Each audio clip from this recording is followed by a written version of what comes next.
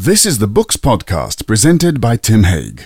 All we need to do is figure out the right ideas and then put them into practice. That just isn't true. We have not chosen 30 thinkers because we think they're the ones who got things the most right. I ask you, gentlemen of the jury, is this the kind of book you'd like your wives and servants to read? How to Think Politically by Graeme, Garrard and James Bernard Murphy. Well, that's two authors, of whom we've got one here at the moment. Graeme is joining us on Skype. Graeme, thank you for joining us. My pleasure to be here. Right, so the book is called How to Think Politically. And that's, I wanted to say first, that's not a manual, is it? It's more a tour d'horizon than a how-to. It's not a sort of practical guide. No, it's not. You're right about that.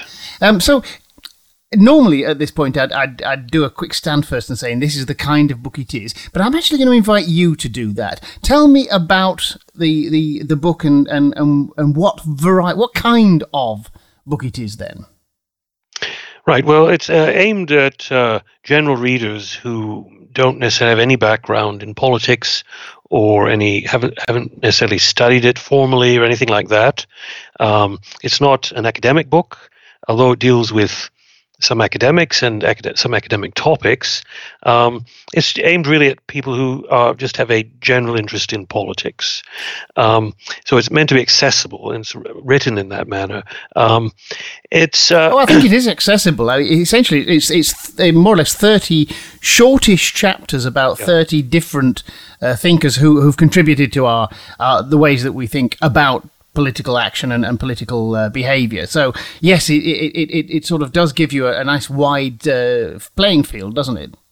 Yeah, it covers a really, really broad range in a fairly superficial way, but I think that's a good thing in a book like this. So yeah, it starts with Confucius, 2,500 years ago, and comes right up to the present, and covers thinkers in China, in Africa, in North America, Europe, India. So it really does range very broadly. But the idea of doing that is that we're trying to combat a certain conception of politics which has taken hold.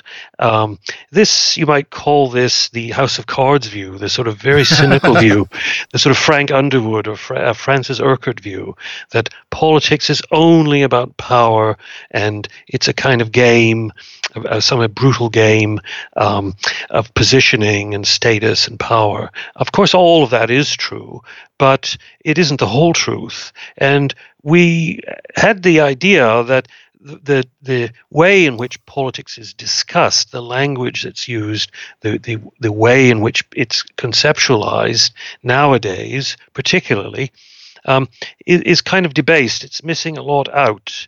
And so we thought by turning to these exemplary thinkers, we could try and show the readers that there's another way to talk about politics rather than just as power and position. And that's in terms of ideas. We make a distinction in the introduction between might and right, between power and justice.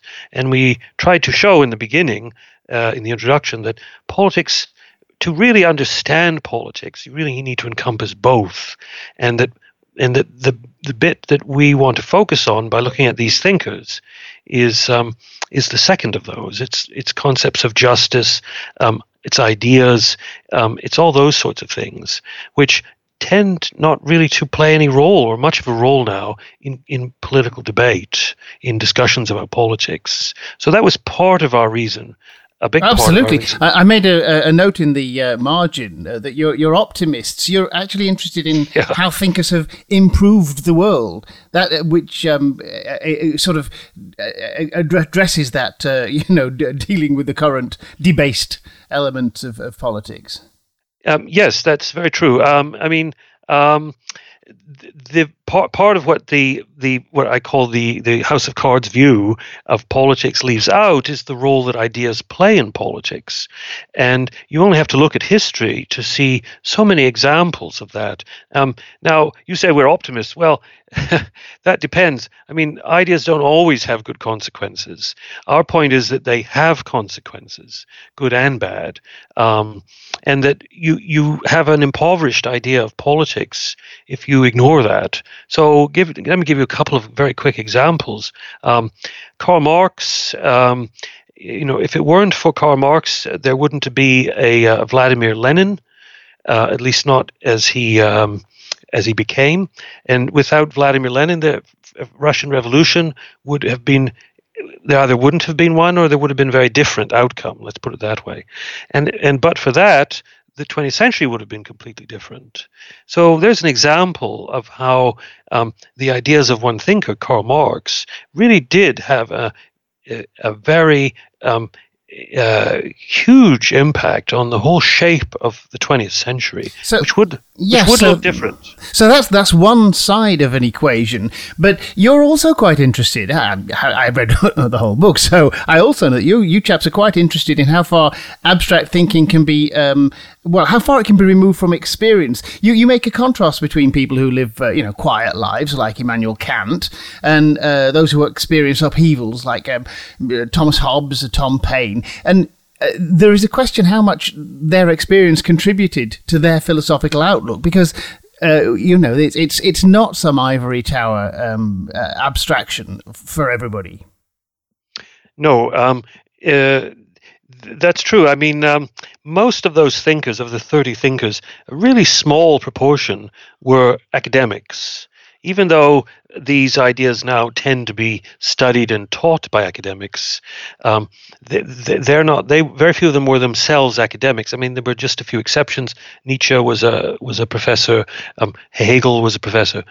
Karl Marx was not. Most of them were led active lives, either in politics, like say Machiavelli, or were political activists like, say, Karl Marx, or intellectuals, but not actually academics. And I think that's important. I do think it shapes and colors their experiences and is reflected in their ideas to some degree. Well, it takes us back to Plato and Aristotle, doesn't it? Yeah. Of the philosopher king, whether it is practical to bring, or who ought to be in charge. There's this division that you make between, not you, Aristotle makes between intellectual virtue, which is reason, and practical virtue, politics. And for liberals like me, there's a slight cognitive dissonance. If things are true, if you can be correct about things, we ought to be able to govern that way. And yet, when people bring that as their governing principle, you get the French Revolution, or very possibly Jeremy Corbyn. I guess we'll see. But disaster can arise from believing that you've got the truth of the human condition. Absolutely, and I'm glad you said that, because we don't want people to come away from the book thinking that, all we need to do is figure out the right ideas and then put them into practice and good things will follow. There's so much evidence that just isn't true. That doesn't happen. Very often, we even say this explicitly, that ideas often have unintended consequences and perverse effects. And therefore, one has to be very careful as well. So you're right. Aristotle identified a particular faculty, which he called, the Greek word is phronesis, which usually is translated as practical wisdom or practical judgment. It's the ability to reason well about practical matters, to have what's sometimes called the sense of reality. So that's really important, and Aristotle used this as a criticism of his teacher Plato, because he says, we want rulers who are men and women of ideas, yes, but also have this faculty, this ability to relate the abstract with the particular, the universal and general with the specific, and come up with solutions and prescriptions that are practicable. And if you lose sight of that, well, disaster can ensue. Well, I thought that was essentially your big theme. One has to tease it out. You don't hit us over the head with it, but essentially the big theme is the middle way, isn't it? It's the being prepared to entertain both sides of the argument that is the acme of ambition. I think so. I mean, we used at the end in the conclusion we made the reference to the metaphor of the porcupines. You know, yes.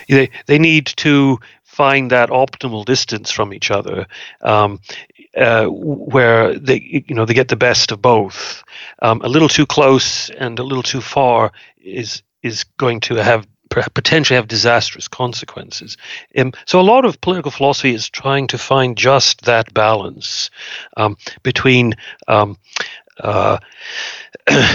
ideas and practice, between universal and particular.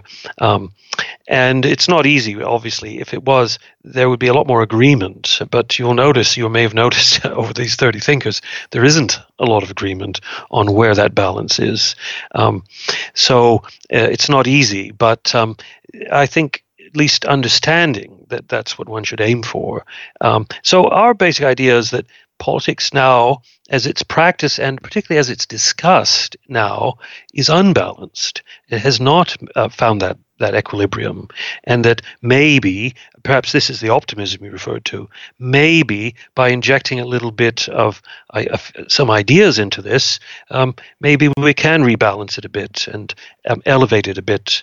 Not that I think we want to, reconstruct the political world according to abstract theories, but simply inject perhaps a touch more idealism and theory into the discussion of everyday politics. Well, you mentioned your 30 thinkers there, and so far we've mentioned one or two of them. We're not going to do a list, but you do note that, you say 100 years ago, your list wouldn't have included, for instance, Confucius, Al-Farabi, Maimonides, who are among your chapters. Now, why is that? Is that just fashion, or is it a touch, of PC, of political correctness coming in, that we now need to draw in an African and a couple more women and an Asian or two to balance out the Eurocentric expectations? Yeah, I mean, every period will have its own thinkers that it privileges, that speak to it more than others.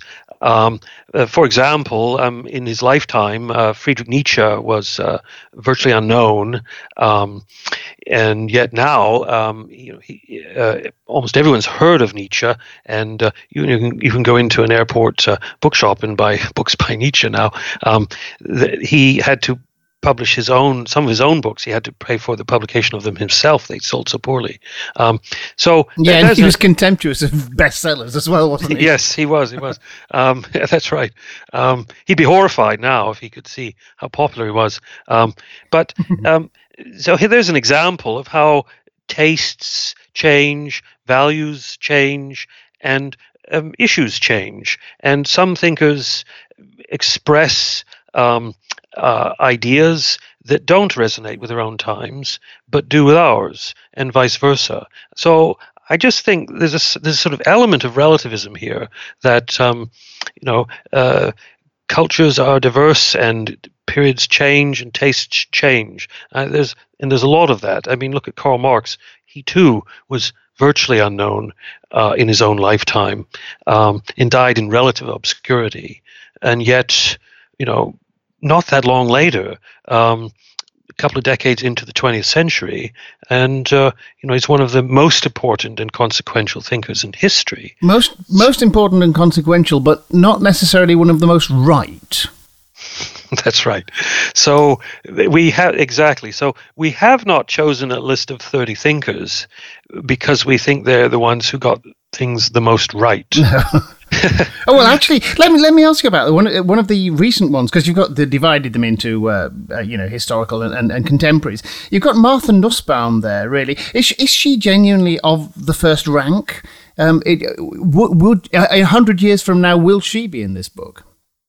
Well, the last question I can't answer because I don't know. Uh,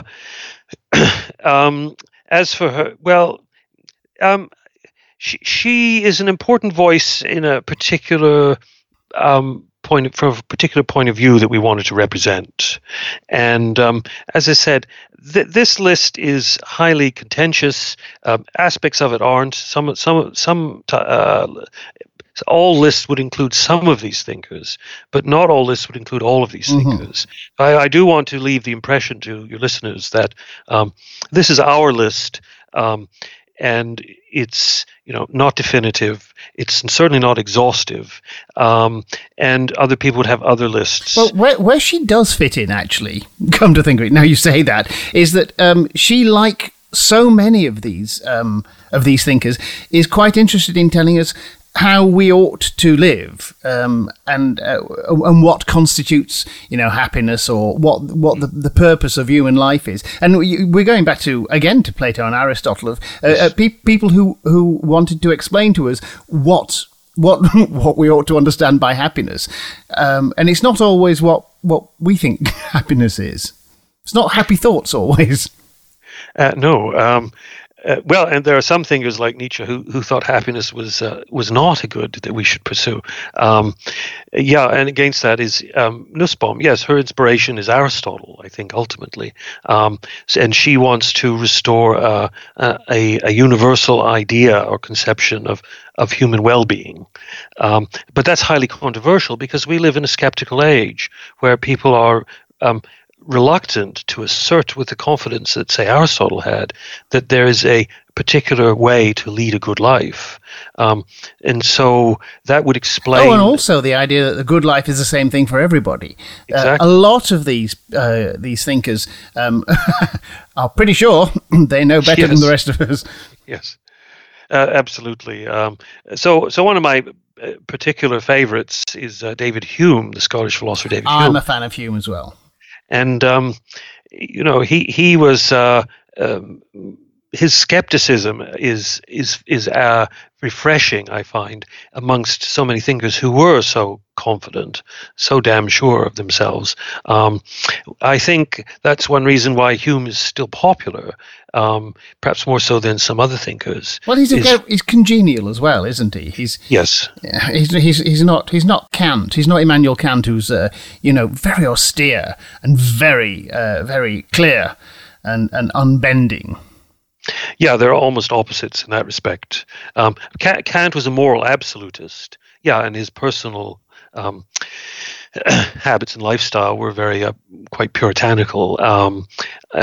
But that said, I mean, Kant is very, very popular and influential in our time, particularly among liberals, because he was been appropriated by liberal thinkers. Whether he would call himself a liberal, I don't know, but the word didn't really come into use until afterwards. But I mean, that is a notable feature of these thinkers. Most of them is just how sure they were, and putting them next to each other in all 30 of them next to each other, all so confident and yet all disagreeing, may itself, I think, be a statement of some kind that, we shouldn't be so damn sure. Because, here they all are insisting that they're right when they can't all be right. They might all be wrong, but they can't all be right. Yeah. Good point. Can I try a couple more on you? Sure. Mao Zedong, did he contribute anything distinctive to the debate? And also, I wanted to do Mohandas Gandhi. Wasn't he more a sort of political strategist than a system builder? Right. Well, it's true. I mean, Mao situated himself within a tradition of thought, that of Marxism-Leninism, and so it's his views, his political views are persuasive largely to the degree that you accept that his Marxism-Leninism. That depends on who the readers are. But there's his significance in the history of the 20th century, I think, merits his inclusion. If for no other reason, he shows how ideas do have consequences, how ideas can really change the world. Well, yeah, so does Hitler, but you haven't put him in as a thinker. No, that's true. I think that Mao had a clear political theory and had developed some of his own ideas, unlike Hitler. Okay. Hitler had a sort of hodgepodge of crazy ideas. Yeah. Mao was a serious thinker in his own right, a serious theorist in his own right. That may have been a bad thing in terms of practical consequences. But I think he deserves consideration on the merits of himself as a thinker and an actor in politics. To get away with from the individuals, I'm going to finally, if I may, I'm going to quote a sentence that you write and ask you to develop that one for us. Politics as a way to manage human societies by means of argument rather than force arose relatively recently in human history and may well disappear in the future. What do you mean by that? Right. It's a particular conception of politics which we're endorsing, which is that politics is about argument and language and discourse. Not everyone accepts that. So our view is that when fighting starts, when people start shooting, as it were, then politics is over and you're into war. You're into conflict. Now, not everyone accepts that view. That's debated. So you may know the famous remark by Karl von Clausewitz, the German-Prussian theorist of war, who famously said that war is politics by other means. Yeah. So that's a different conception. That's a view where war is part of politics. So we're arguing that politics is separate from war, from open conflict. This is more in line, you might say, with the ancient Greeks, who put a lot of emphasis, particularly in ancient Athens, on politics as discursive and about argument, about debate, about persuading people to your view. But isn't that a conception of politics that's only going to work in a tiny state like Athens? No, it's a conception of politics that works really in almost all contexts, where people aren't using physical force to coerce others to their position. We say that's not politics, that's war. For example, during the English Civil War, Parliament was in conflict with the Crown. And it was back and forth, and there were debates and arguments, and there was all kinds of maneuverings. But at some point, they crossed the threshold, and that all stopped, and you had war. And that's when politics is over, and then you resort to another means. So our point is that that conception of politics is fairly recent in human history, by which we mean in the last, say, 2,500 years or so. Yeah. It's distinct from what goes on in other forms of life. We mentioned the French Revolution earlier on. Which category do you put that in? Well, I would have to say it's a tricky one, isn't it? It is. It's more tricky, that's for sure. I would say that it because it covered such a long period of time and it wasn't continuous fighting. But I would say the revolution itself was the end of politics. Uh-huh. And when politics was resumed, when the National Assembly was reconstituted, then you had the restoration of politics. Of course. There were different phases and periods, and there was fighting, etc. But I don't think it contradicts the idea that politics, politics is essentially about persuading other people, not necessarily in a gentlemanly way in a parliament, etc., but using language.